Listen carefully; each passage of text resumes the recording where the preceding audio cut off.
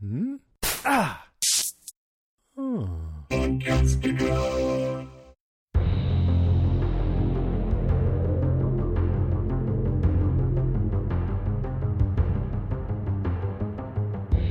everybody, I'm Rima.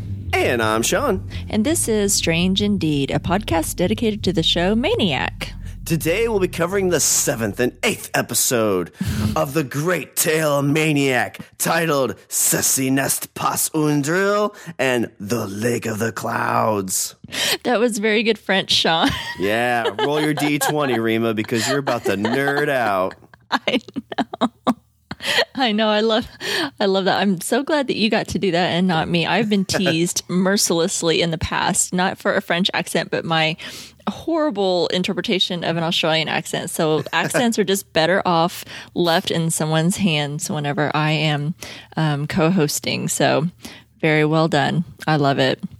We're 2 more episodes after this one. Just 2 more left, yeah. And there's a lot of stuff that happened in these 2 episodes. Even though they were super short, they're less than they're probably like right at a half hour each. Yeah, and there was a lot of stuff jam packed in it, and I loved the 2 scenes and like the 2 settings for these episodes. So I'm super pumped to talk about it. I'm super pumped to talk about it as well. And with that, why don't we go ahead and jump into our top 5? And why don't you start us off? All right, Rima. So I am a huge nerd D&D tabletop RPG fan, and that is what we got here. And I want to see a movie, a TV show. Like Netflix needs to greenlight this today. I want to see a TV series with Emma and her sister, the girl who played her sister. So Emma Stone. And really, I've titled it Thor Elvnarok. Because Emma Stone, like when they cast, at some point they're going to cast a female Thor because that's in the comics right now. And the person they need to cast is Emma Stone because I absolutely loved how she interacted with her sister in this and how she was in character for a bunch of this. You know, it's just like this was, I talk about D&D every now and then. This was essentially like a D&D story. Like, you know, it's somebody who's kind of playing a character, but not really. You know, when she's fighting the invisible thing, she kills one of them. She's like, "Oh, see, I got to find it because it was so funny what she said. Oh, my greatest triumphs always go unwitnessed." Yeah, I love that line. But this, you know, the tale kind of gets sad. But as she's interacting with this, like, there's so much fun stuff in here. And I don't know if you've ever seen the TV show Crodman Dune. No, I have not. It's from like 2009, maybe 2007. Has Kevin Hart in it. It was a Comedy Central like miniseries, like 6 episodes. Okay. But it was a fantasy comedy type thing where, you know, this guy has this like flaming sword and like he doesn't know how to use it, but he's like the Colin one. And it's so funny because the girl that he's in love with is a pagan, but she's a very promiscuous pagan. And so like when she's talking about, it's like, listen, you know, I'm not just into like one guy at one time. Like I like to go, you know, I'm experimental. And his comment in that was like, well, I thought you meant like it'd be like some light bondage or maybe a 3-way. But she's like, she has like this whole like thing where she has to, yeah, it's fun. It's hilarious. Go watch it. But that is crazy. It was very much like similar to this Emma Stone or this Annie character in this fantasy realm where they're trying to find the cloud or the Lake of the Cloud. Mm-hmm. But again, so what kind of some of your thoughts when you saw this kind of fantasy genre? Well, I kind of laughed a little bit. It wasn't what I was expecting for sure, to just see them. And I had assumed even before they'd said it that they were elves, based on the ears. And of course, I am a Lord of the Rings fan. So, you know, I thought, you know, Emma Stone looks like the female Legolas. That's who she reminded me of. So I thought, you know, it was pretty cool. I loved the wigs. I loved the wardrobe. I loved the scene. I don't know, or the whole scenery itself. I don't know where they filmed. I probably should have looked that up before we recorded tonight. You know, it looked like Midwest like timber to me. Like the woods they were walking, like those are the woods I walk, you know, back home. Okay. So it looked very much kind of, you know, just regular timber in the Midwest because it didn't look very mountainy. It didn't look very kind of, you know, like Appalachian Mountains. It looked kind of just, like I said, like a more fall Midwest area. Right. At least until they got to the lake itself. And then, we of course had like the big like cliff where, you could kind of see where that was where the accident had occurred and stuff. But until we got to that point, it did look to be, a very dense wooded area. So I'm curious. I'll have to look that up later to see where they filmed. But I really dug it. I loved their accents. I loved Emma Stone. She wasn't your typical like hero or heroine, I should say, in the tale. She was drinking a lot. She was like trying to get her, which she wasn't her sister in this little like memory session that she was sharing. She was this elven princess, but she was trying to pry more diamonds out of her for this dangerous journey, that they were on. And so I thought that it was, kind of different than what you would normally expect to see. So I got a real kick out of it. And I am also on the same boat that if they decided to do some sort of little spin-off with these two characters, that would be really lovely to see. I thought they played off really well with each other, with Emma Stone just totally, fed up. Or Ania, was that her name? Ania was her name in that little session, or that memory, to see, and Elia, to see those two interact with each other, and Anya looking like she just wants to be anywhere else but there. So I thought that was great. She's very much like the chaotic, maybe neutral, doesn't really care, is just there to get money, because she talks about like the diamonds. It's like, well, this is going to require 9 more diamonds. And she's like, well, I have to urinate those. And, she's like, well, that sounds painful. If I was you, I would do that all the time. I mean, well, let's be real. If we could all urinate diamonds, wouldn't we just do that all the time? Of course, if everyone could do that, then they wouldn't be as valuable, right?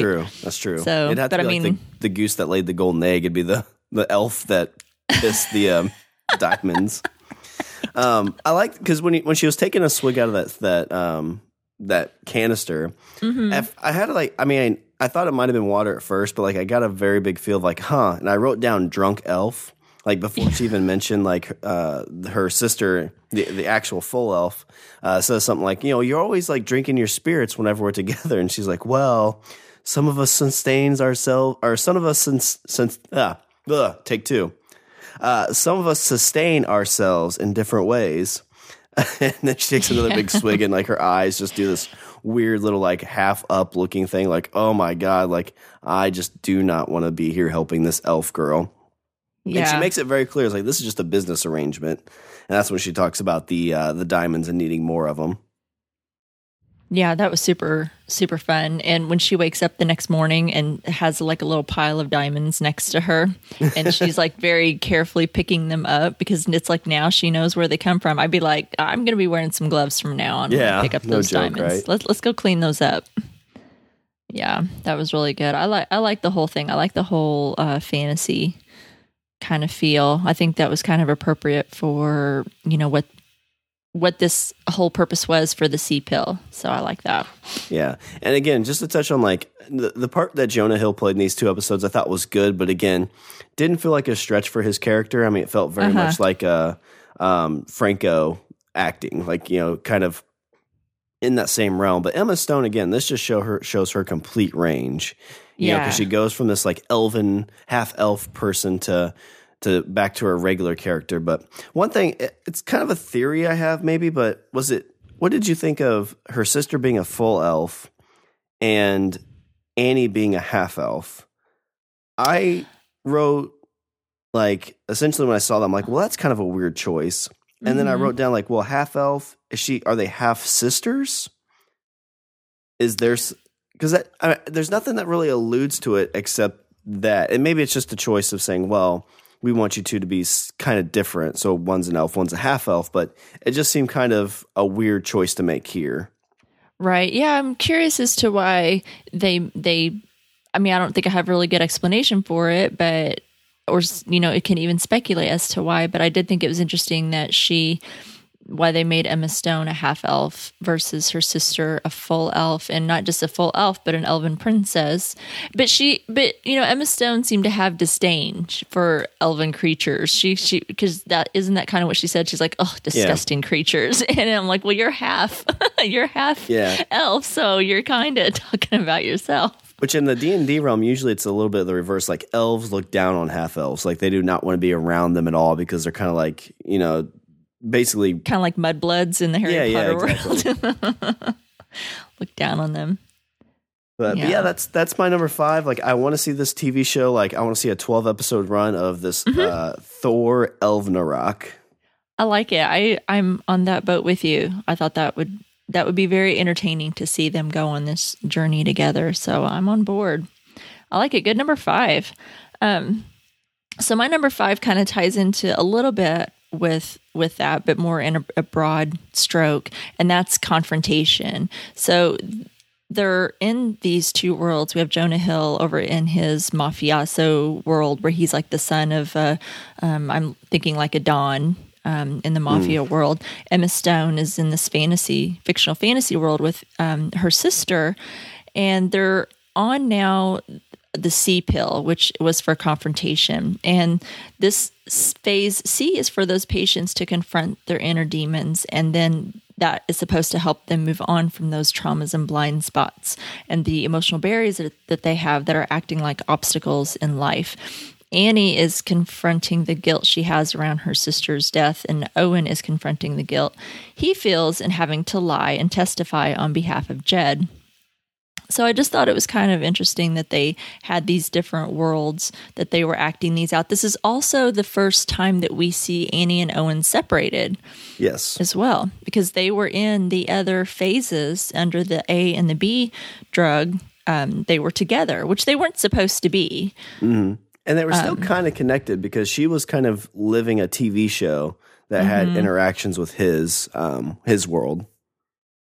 Right. We saw that kind of come apart there at the end. And I thought it was interesting in the scene when Owen is sitting with Olivia and Emma Stone is screaming at herself. She's looking at those little, the little bugs that there were like slugs that were talking to her. Yes, the little slugs that were taught. I guess the grub worms is what I'm trying to think. I was trying to think of like Timon and Pumbaa in The Lion King, what they love to eat. They love to eat grubs. That's why my mind was going blank.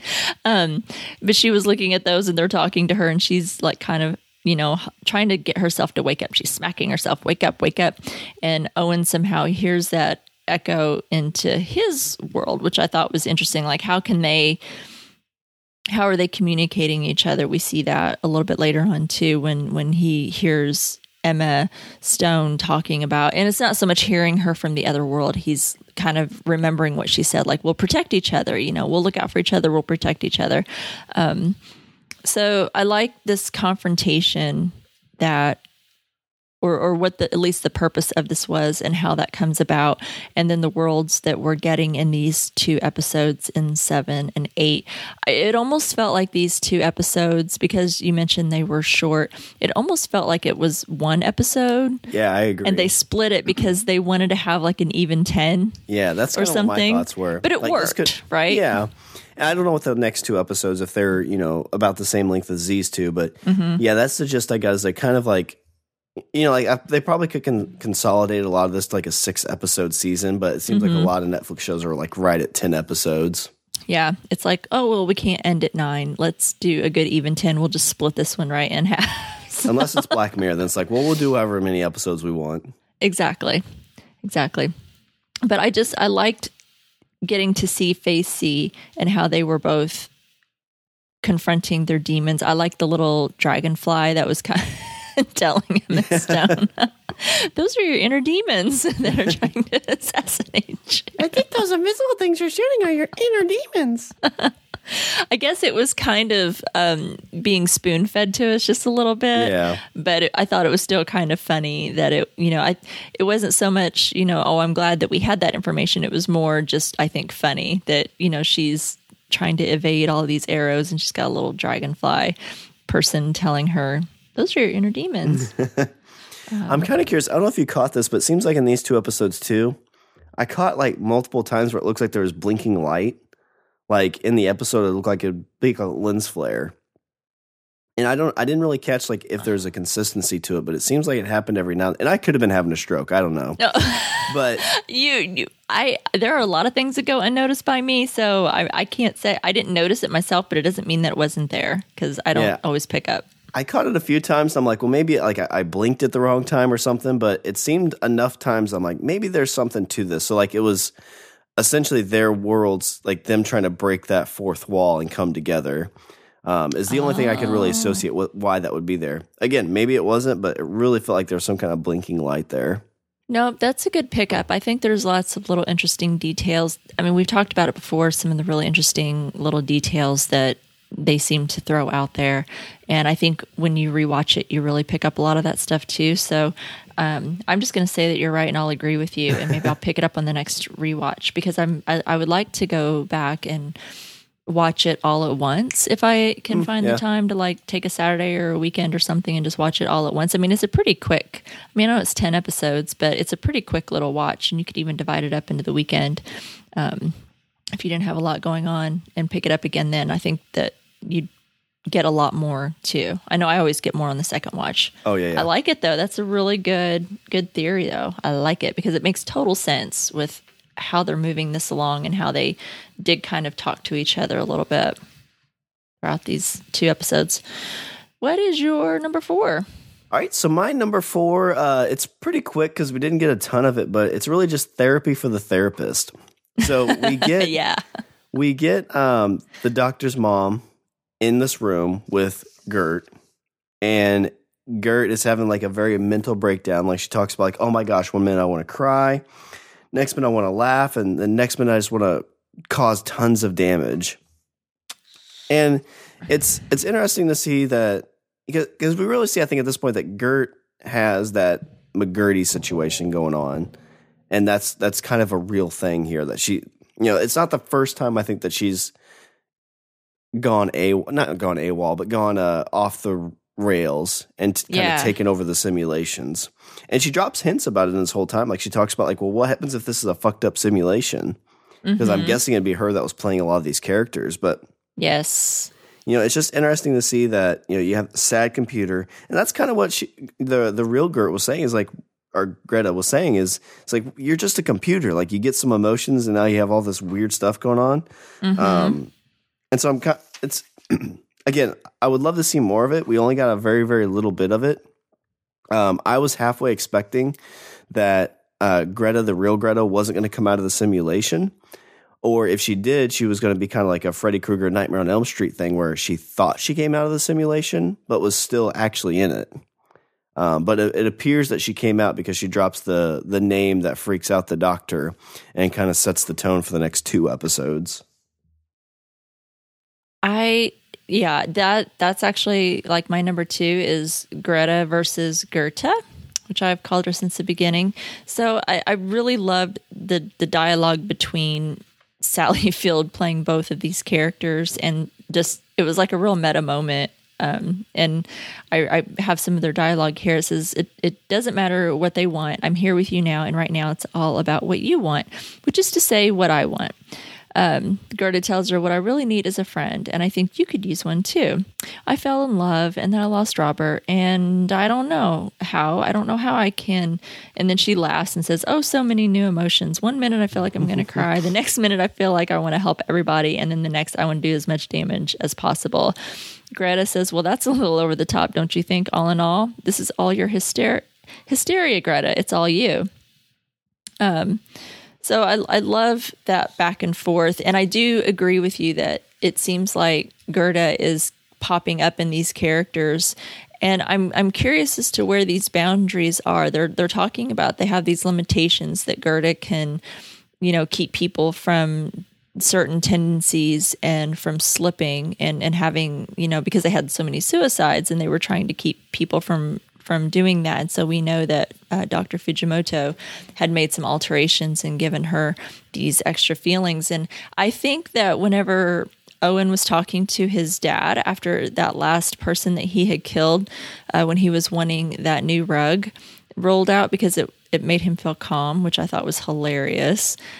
He said, "Have you ever considered that despite all your problems here, it's likely that you are currently trapped inside a malfunctioning and extremely dangerous simulation, which is in itself directed by a suicidally depressed consciousness." And then he tells him he said, "You're failing the big test." So it feels like a lot that this is Gerda coming out into these characters, like you mentioned, which I think makes a lot of sense. So I find that really interesting there as well. Did you have anything else? No, I've got a little bit more on the effed up simulation that goes into one of my other ones, but yeah, that's just, again, like you kind of find that this therapy for the therapist is going to be a very interesting, she could end up being the hero, Dr. Greta, which would be kind of the unsung hero, I guess. But I know, but how stable is she? I wonder about, because she doesn't seem very well put together either. She seems quite a mess. Yeah, for sure. So I don't know. I don't know that I know enough about her, but I know her computer self is kind of jacked up right now. So what do you have for your number 4? My number 4, mine is kind of short and sweet as well. I'm going to go into a little bit more about my favorite scene from episode 7, and that is Annie's wake up call. And that was, if you remember, when they were in the hut, was it with the human, not the queen, because Greta was the queen there at the end, but what did they call her? Was she a witch? Was she a queen? Whatever she was. I think she was like the witch or something, yeah. I don't think I wrote it down, but basically they got kidnapped. Annie and her sister were kidnapped and taken to this settlement, and they're talking to her about the journey that they are on, and she seems to know everything that's happening, where they're going and what it's really for. And it's not just about really visiting the lake. It's about Annie confronting her guilt and why she's on that journey. And then what happens when she gives her that mirror to see her reflection. She's like, I'm interested in seeing your reflection. And that started Annie's journey with confronting her demons and her guilt over what happened with her sister, because then that was when she, all of a sudden, she's seeing all of these memories, and they seem to be Annie's memories slipping into this fantasy. And she somehow, and I don't think that's supposed to happen, right? You're not supposed to wake up.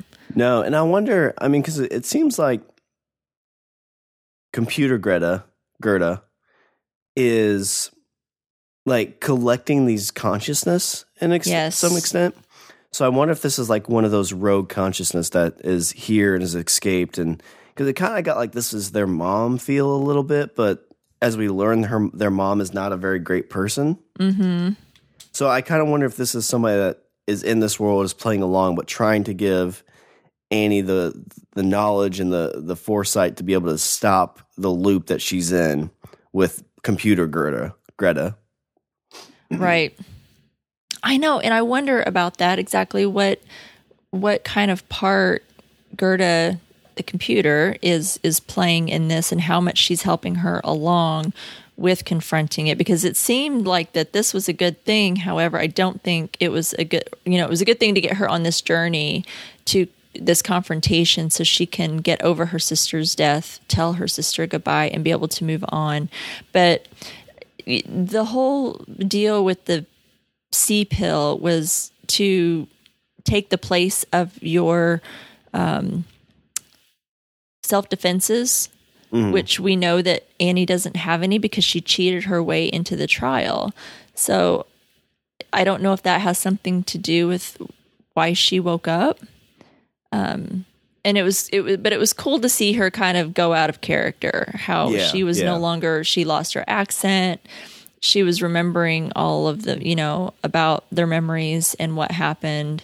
How fantasy is her least favorite genre. How she hates fantasy, and she's talking to Elia, her sister, who's still like in character, which she's a simulation, but she's like, she's hugging her and she's talking about, because she misses her and she's getting to see her again. We know that's why she kept taking the A pill, was because she, got to be with her sister. And she's talking to her and she's like, yes, you're Nia, you're my guide. You're helping me get to the Lake of the Clouds. And, and she's still got her accent going. And she just okay, we'll just play along. And this kind of ties into my number 2 a little bit. But it was interesting when she was talking to her sister about that. And her sister's like, wait, so you're telling me that you're the only one that thinks this is fake? Like everybody else in this world is in this world. There's elves. There's all these other things. She's like, don't list them, which was funny. Yeah. But it's kind of that realization, like what would happen if you think you are in a simulation and you're talking to everybody else like, no, like this isn't the Matrix. This is just the real world. Mm-hmm. If everybody thinks this, but you don't, maybe you have the issue. Maybe you're the crazy one. Somebody must have casted a spell on you. Yep. And I always find those kind of conundrums very interesting. Like that's why I always liked Nightmare on Elm Street and stuff like that, because it's that whole idea of well, am I in a dream world or am I in the real world? Like what's going on? And I love that you can play with that a lot. And it seems like, again, my number 2 is this effed up simulation. That's where a lot of these characters I think are going to be in the next 2 episodes. We see Owen kind of figure out wait a second, this doesn't make any sense. What the fuck's going on here? I just left with this girl and now I'm in this apartment with 7 kids. I don't even remember the last 40 years of my life. I know people say that, but that's not real. So I'm really curious to see if we continue to see that and that's where I thought with the real Dr. Greta, I thought she was gonna again come out of that simulation and think she was out of it, but actually still be stuck in it because computer Greta was like, fuck you, you're still in here. I'm the one that's therapying you. Yeah, that's a scary thought too. Oh yeah, that she can trap your consciousness there. I like it. Well, that's my number 4 though, just short and sweet. I just really love that scene. Emma Stone just did such a great job, and you mentioned it earlier, kind of how she was able to immerse herself and adapt this, new personality and something we haven't seen from her before, and just thought it was really great that she said so much there on her face when she was, playing this character and then all of a sudden woke up. I thought it was really great. So what's your number 3? All right. So my number 3 is simply Jed. So we see Jed show up at the hotel. He blasts away his fiance. That's like some Pulp Fiction. Oh, it was. Yeah. Stuff going on, wasn't it? And kind of a sub note to that, Owen's reality here, there was a ton of gory blood. This was Quentin Tarantino / Eli Roth, extreme blood and gore. It was. But we find out that, he's the brother that was, given up at birth. He joined the cops because bloodline trumps nothing trumps blood. Right. So they needed to cop with the bloodline. And it seems like we don't really see how this happened, but apparently Owen was working with the FBI and set all this up. And we see the FBI agent who was that the guy from Stranger Things? The conspiracy theory guy? Oh my gosh, you know what? That's why he looks so familiar. I don't know for sure if that was him, but let me make a note of that and I'll try and find that out. It looked like him at least. It did look like him, yes. But he shows up with a sawed-off shotgun and just blows Jed away, cuts him in half. Literally. But it was interesting to see it again. This was the whole Jed and Owen in the real world and taking the blame for this stuff. And it comes back to Jed and Owen having some type of very hostile relationship, because when Owen jumps out the window, he sees all these characters and there's one with him and the hawk, and he turns into a hawk. So I kind of was hoping we would expand more on Jed, because again, we've seen him in multiple episodes, but this was the first time he had a really big interaction with Owen, and it was cut in half, probably, literally. But, Jed's a character that, when he's popped into these scenes, I just love him to death, because he's a very dry, very humorous character to me. So yeah, that's my number 3 is just Jed. I like it, which kind of ties into my number 3. So I'll just jump in with that. And that's Owen's confrontation. So I think Owen's true confrontation that we see, which wasn't as thrilling, I don't think. I think I enjoyed Emma Stone's fantasy more than I did this one, but it was still really good to kind of see. I mean, and then what was up with Owen or with his wig? I don't know who this person is. I had to kind of read up a little bit, but as I was reading stuff online, people kept saying he looked like Post Malone. I don't know who the hell is Post Malone. That's one of the things I hate about getting old. Like at some point you're like, oh, well, I'm still hip, right? And then you hear like some people like, oh my God, have you heard the new Post Malone song? Like it's his 7th album. You're like, who the fuck is this guy? Yeah. And I've seen him, I think he's on Jimmy Kimmel. And it's a dude that's got like grills, like a bunch of face tattoos, long dreads. I've probably seen his picture somewhere. Probably, yeah. It's one of those things whenever you have face tattoos, usually that doesn't mean you're a winner. But I'm sure he's got a pretty decent bank account, even though I have no clue who he is. Right. Yeah.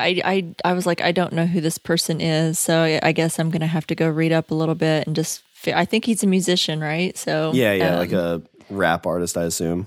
Yeah. So anyway, I'm just going to take everyone else's word for it. But I just thought, what is up with the wigs were great. You had Owen's funky braids happening, and then you had Emma Stone's amazing elven wig that she had with her braids as well. So I love that. But anyway, back to Owen's confrontation. I think that when his immersion into this alternate reality that he's in, this memory, this session, whatever it is that you want to call it, was he was confronting his father. His father tells him in the beginning that he wants him to cover up for him for this last, and apparently his dad likes to kill people with drills. So this last one that he did that we see in the beginning, he's like, I need you to take the blame for it. Just tell him you're crazy, and you'll get off no problem. And we know already from other episodes that his father as well is asking him to testify for his brother, in real life, that his brother has done something. We don't quite know. We can only allude to what his brother's done. It sounds like some sort of assault, some sort of maybe sexual assault because it's a female, is just what we can go off of. But I think that he's also here being taught that family isn't everything. Because there's so much, about, well, it's your brother, and then the bloodline and how, the blood trumps all. And it's like, but it shouldn't, at least in this case, because it's showing his family, which I think Owen perceives his family, not quite literal drilling people with, drills in the skull, but like as monsters. He thinks his family are monsters because they're asking him to cover up, for this and to lie for his brother, which he doesn't want to do. So I think that he's confronting that. But I also think he was confronting what happened with Olivia. We see Olivia again, which, I'm kind of like, oh, where is she coming from? What's her purpose in all of this? And she keeps popping up in all of these things here and there in these different sessions. And, they had that lovely moment. I really like that dialogue between them as they're sitting there in the diner, and there's that dialogue between them, and she's telling him about her boyfriend that blew up. Yeah. And we know from that story, listening to her, that was what Owen had told, Annie, before, and that he thought that Olivia had been hired by his family. They were going to, have 7 kids. He thought it was all not real, and he blew up.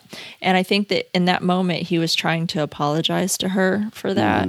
So I think that there were a couple of different things that he was going through in this whole scenario. What did you think about all of that? What's your thoughts? I mean, I dug that scene. I made a pretty big note of that too, because it definitely was a situation where you're like, okay, well, like at first when we heard that story, you're like, and you had just learned about all these other services out there, like, well, there literally could be a service out there where families buy women to be wives or husbands. I guess you could buy husbands for their children that they pay tons of money to, and they live and make kids, and they live a somewhat okay life, I guess. But I got that same gist as she's talking about, like, well, it's kind of weird. Okay, he worked for a crime family, yada, yada, yada.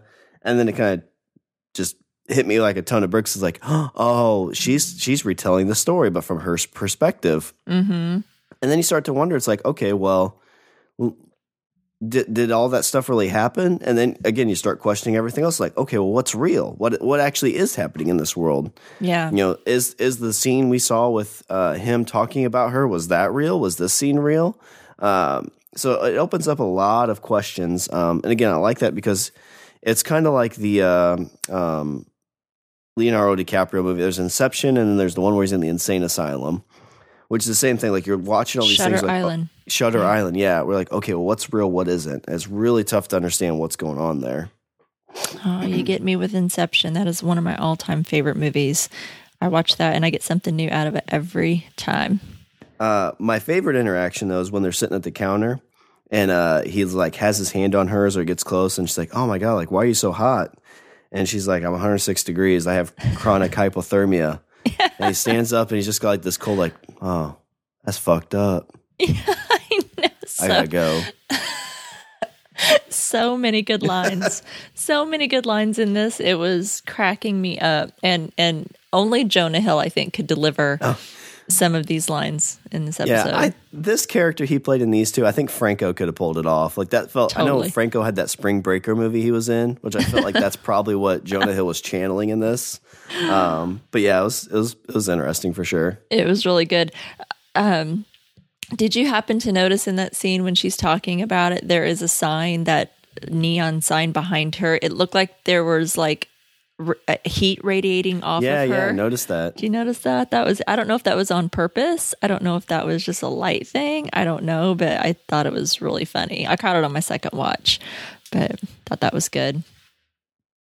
Yeah. All right. See, so that was our number 3. So Number 3, what's your number 2? my number 2 we've kind of touched on. It's just the effed up simulation. So again, it's just I'm so intrigued by these things where I think it goes back to an Are You Afraid of the Dark show I watched that involved like computers and AI. And it's just that whole idea of, and I mean, like Elon Musk talks about it a lot. He's like, what if we're in a simulation? Yeah. Even like, I mean, I feel like he's a robot. I mean, I don't know if you've listened to the Joe Rogan experience he was on, but that dude just seems like a legit robot. Like every interaction, like Joe Rogan's like, "Oh my God, like what about this?" Like, and he's like, "Yeah, we've been doing something with that, and you'll have to just wait and see." I've got a car and it's got Easter eggs and it can do dances. I love Elon Musk. I don't care if he's a robot. He's a crazy dude, but I mean, he's going to get us to Mars probably. He is in a Tesla. Yeah. But it's, again, just this whole effed up simulation. So we've talked about it quite a bit, so I don't really have too much more to add. So what is your number 2?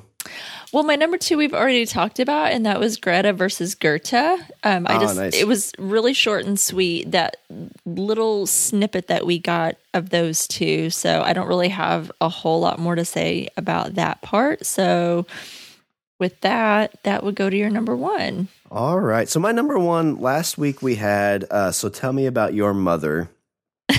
And I don't really know how to title this one because I know a lot of times with Freud, it was more sons and mothers. But in this episode, we got a lot more of daughters and their mother. And this mother was just, we heard about Dr. Greta and how she talked about like she wanted to kill herself with her son, which would be very, very traumatic, I think, for an 8-year-old kid. I'd say. But these girls, what they had to deal with is a mother who just, it seems like there's no other way to put it but despise them. Yes. There was a point where, I mean, I understand, you got something going on. Kids go out, get muddy, come back in. You're like, fuck. All right, guys, let's hose you off. Like, why would you do that? Like, gosh dang it. We got to go to Pizza Hut and get some pizza. I'm starving and now I got to clean you off. Mm-hmm. But like, she talks about like, she's like, if you 2 step foot in here, I will drown you before you step foot in this house. And she called them filthy roaches too. I know. And I love that Emma Stone's character in this, remember, she says, oh yeah, she was in her sundress, which is just a very specific detail that you would remember. And she just throws in like, oh, and she was having a day. So again, that their mother, had these bad days. But the most telling piece of this, so at some point something happens, Annie runs away. But her sister stays behind because I can't remember. Did she say she wasn't as brave, or she wanted either way, she stays with her mother. And her mother, I mean, it's kind of not derogatory, I guess, but as she's looking at her daughter, she's like, how did I deserve such a normal child? Yeah. And I don't know if you'd be like, hey, what's worse, like, normal or you have issues? If you have issues, you can probably argue it's like, oh, well, I've got like a mental condition, I have some kind of health issue. It's kind of out of my control. But when somebody's like, oh, well, you're just normal, like, what the fuck does that mean? Right. Like, you're just so ordinary. There's nothing special about you. Exactly. It's basically kind of what she was telling her. Like, you could drop off the face of the earth and nobody would really care. Yeah, it's terrible because I just looked it up. She says, "I'm the mother of 2 filthy roaches. I will drown you both before you set in this house."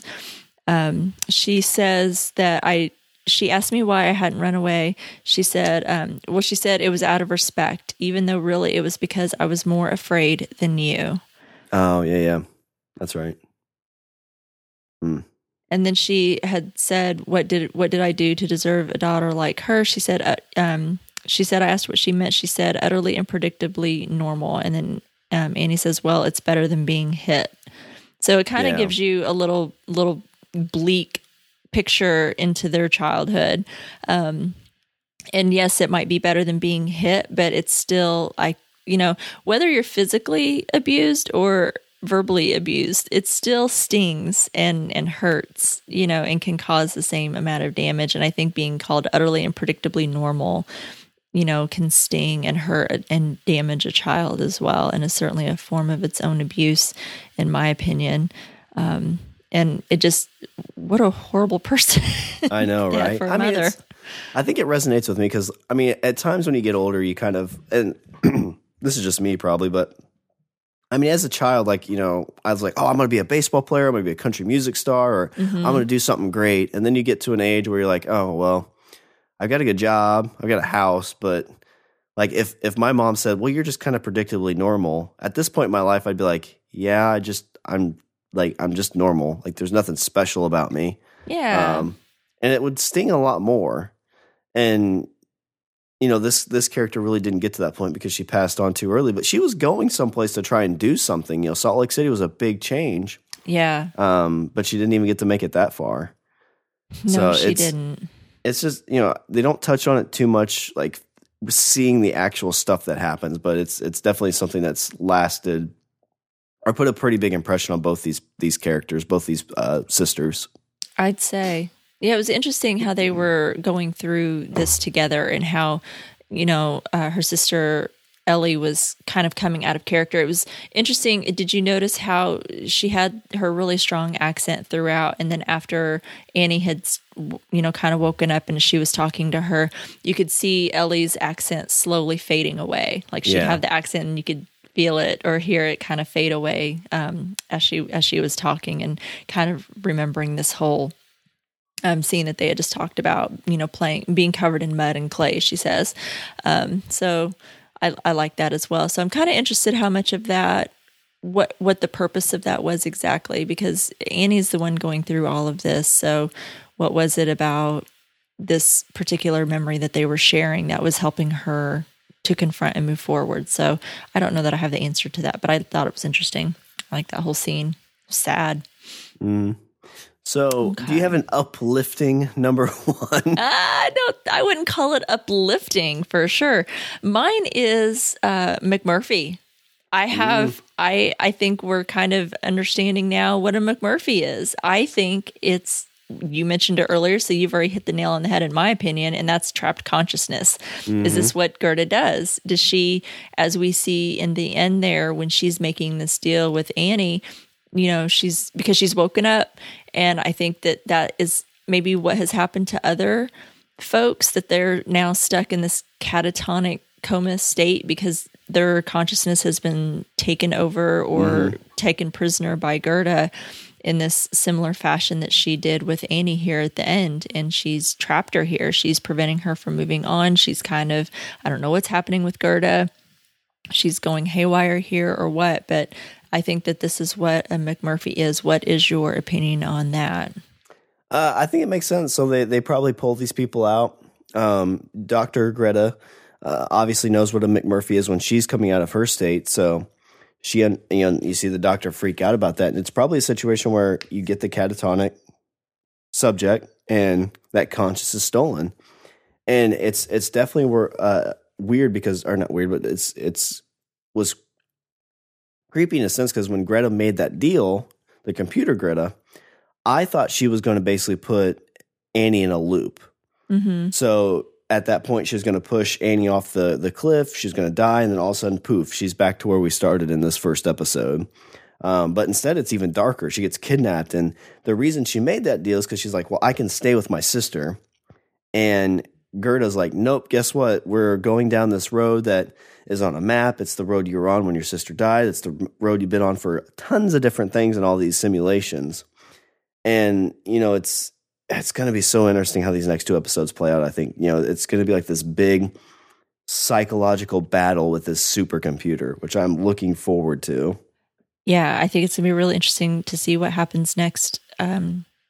If are they moving into a new scenario, a new world, or memory, whatever for this phase C pill that they're under now, and exactly how that will end. Because of course we just saw Annie in this truck, which was a weird image I felt in this. It seems so out of place in this fantasy world. We have this old pickup truck barreling down with the queen strapped to the back, and I'm just like, well, that looks so strange, but whatever. Strange but fitting for this show. Strange but fitting. This show does such a great job of making it just weird enough to be interesting, but not so. It's not really for the sake of being weird. So I like that. So that's my number 1 is just a McMurphy. We kind of speculated a little bit about what that meant before and the meaning behind that. But I think that now we kind of are definitely getting that realization, and I'm interested to see what happens next. Do you have any notes? I've got a couple. So the Lake of the Clouds, I just made a little note to that. Is that supposed to reference Salt Lake City? Yeah. There was a street they showed quite a bit was Confrontation Boulevard. I don't know if you caught that. I did. As she was leaving the little hut of that witch lady, she ran past the truck driver, and she's like, "You're so and so," and she's like, "Asshole," and just walks out. Did you catch his name? It was the truck driver that killed her sister. That Greg Nosland or whatever his name was. I can't remember, the FUN Nosland fella. And that's what really kind of snapped her out of her little dream state and made her realize that she was in this, it was like her wake up moment is what I call it. But I think that was really it for her as well when she realized that was him. And then the last thing was really just, it's kind of a passing thing they talked about, but where brains are just like computers that kind of make sense of things. Mm-hmm. And again, it's always kind of, we kind of got this with Castle Rock a little bit and other shows, but it's just that whole idea of how your brain processes what you see. I'm always very intrigued about like right now, we're doing this podcast. What if I'm actually in an insane asylum talking into a tin can? My reality is I'm talking through this thing on this computer, but maybe, you're the therapist that comes in. It's like, oh my God, all right, we got to do my show with Sean. And then Richard on Language of Bromance is the same way. It's like, oh, okay, so he's the other doctor that has to help me. He's like, all right, great. Now we're going to talk about these kangaroos on the loose in Austria. All right, let's do this, Sean. And how does that make you feel? No. It makes me feel special. Okay, you're not ordinary. Come back every week. But those are my notes. Well, these podcasting sessions can very much be like therapy. That's for sure sometimes. Oh, yeah. Good notes. I like those. So many good things out of these 2 episodes. A few of my episode notes. The first one that I have, whenever I saw the title of the episode, at first it didn't mean anything to me, but I'm like, well, I have to go translate this because I don't know what that means. And I feel like the titles of shows can be, they have meaning. So I'm like, I have to go. I don't know French. I don't speak French at all. So Google Translate. Thank you. So what that French title, and I'm not going to pronounce it. I'm just not, because I'm not going to make people listen to me. It means this is not a drill. Oh, nice. Yeah, which has so multiple meanings. it has multiple meanings, and we hear that. We hear his dad say that in this episode 8. He'll say, "This is not a drill," and I think it can mean a couple of different things. So the first thing that it reminded me of, there is this famous painting that's called "The Treachery of Images," which is also sometimes translated as "The Treason of Images." It is also known as "This is Not a Pipe," and it's a painting by the Belgian surrealist painter Rene Magritte. The picture shows a pipe, and below it, Magritte painted just French for "this is not a pipe." I'm not going to do it. I'm sorry. So basically, his painting is of a pipe, and he says this is not a pipe because he said to say it is a pipe would be to lie. So I found that kind of interesting for them to use that as "this is not a drill." But I also think it kind of goes into when, you have like your fire alarms or fire drills at work or tornado drills, and you're just like, you hear the alarm and you're like, "Ugh, it's just a drill." And this one says, "No, this is not a drill." So I think it's also like a call to arms to Owen when his father says that at the end, like, "This is not a drill. This is really happening. This is not just a playthrough. This is really happening, and this is real." So I think it can kind of go of like a twofold kind of thing. You just mentioned the journey to the lake, I think was mirrored by the episode that we got earlier where Annie and her sister were going to Salt Lake. Mm-hmm. And then that being where her sister died when her vehicle is hit and it is then falling off the side of the cliff onto that lake where her sister died. And then she says it herself. She's like, "This is it. This is where I died." So I think that the journey that we see Anya and Elia are making was their journey to Salt Lake. That road trip was mirroring each other. I really liked this. This is horrible. I mean, this whole mafioso family here was just terrible, but I just thought it was really funny. This funny line that we got, his dad is talking to him about giving up his brother for adoption at 4 months old. Oh, yeah. He said he was a disloyal baby. So he gave him up for adoption. He's like, he was only 4 months old, but I saw it early. And he said all he did was lie all the time. And in the only way that Jonah Hill can, he says, "Babies can't talk, though." Gold. I mean, just gold. I love that. So that's all the notes that I have for these two episodes. I really like this episode. Yeah, I like both of these. I hope we get more Emma Stone as a half elf. I'm really hoping for that. Yeah, it would be really interesting. And since we are done with our notes, that's going to take me into the news, which might give you a little bit of insight if we're ever going to see a spinoff with Emma Stone as an elf. And we have one item this week. It's from Business Insider. So they say, "It turns out there's a reason why we've never seen Emma Stone in a fantasy movie. She only likes to play realistic characters." Maniac director Cary Fukunaga discovered that early on while developing the Netflix show with the Oscar winner. While kicking around ideas from the different types of roles she and her co-star Jonah Hill could play on the show when their characters are on drugs, he had a thought. This is Cary Fukunaga. He says, "How about an elf or a vampire?" She said, "No, nothing that's not real." And he says, "Just personally, that's not her taste," Fukunaga says. "She's never seen Lord of the Rings. She can't get into things that aren't real." But as the show continued in the development process, Fukunaga and show creator Patrick Somerville couldn't resist writing the elf role in, with Stone's hatred of the genre as part of the story. It was especially fitting because one of the 3 drugs Stone and Hill take on the show is called confrontation, and it is to be taken to overcome anxieties, fears, and depression. Patrick and I thought, well, doesn't that make sense for the confrontation drug? Something she really doesn't enjoy. So we wrote that mildly into the character, Fukunaga said. And when she did the scene, she was just like gritting her teeth. "Cary, I'm doing this for you." That's awesome. Well, that makes me sad that we're not going to get my show now.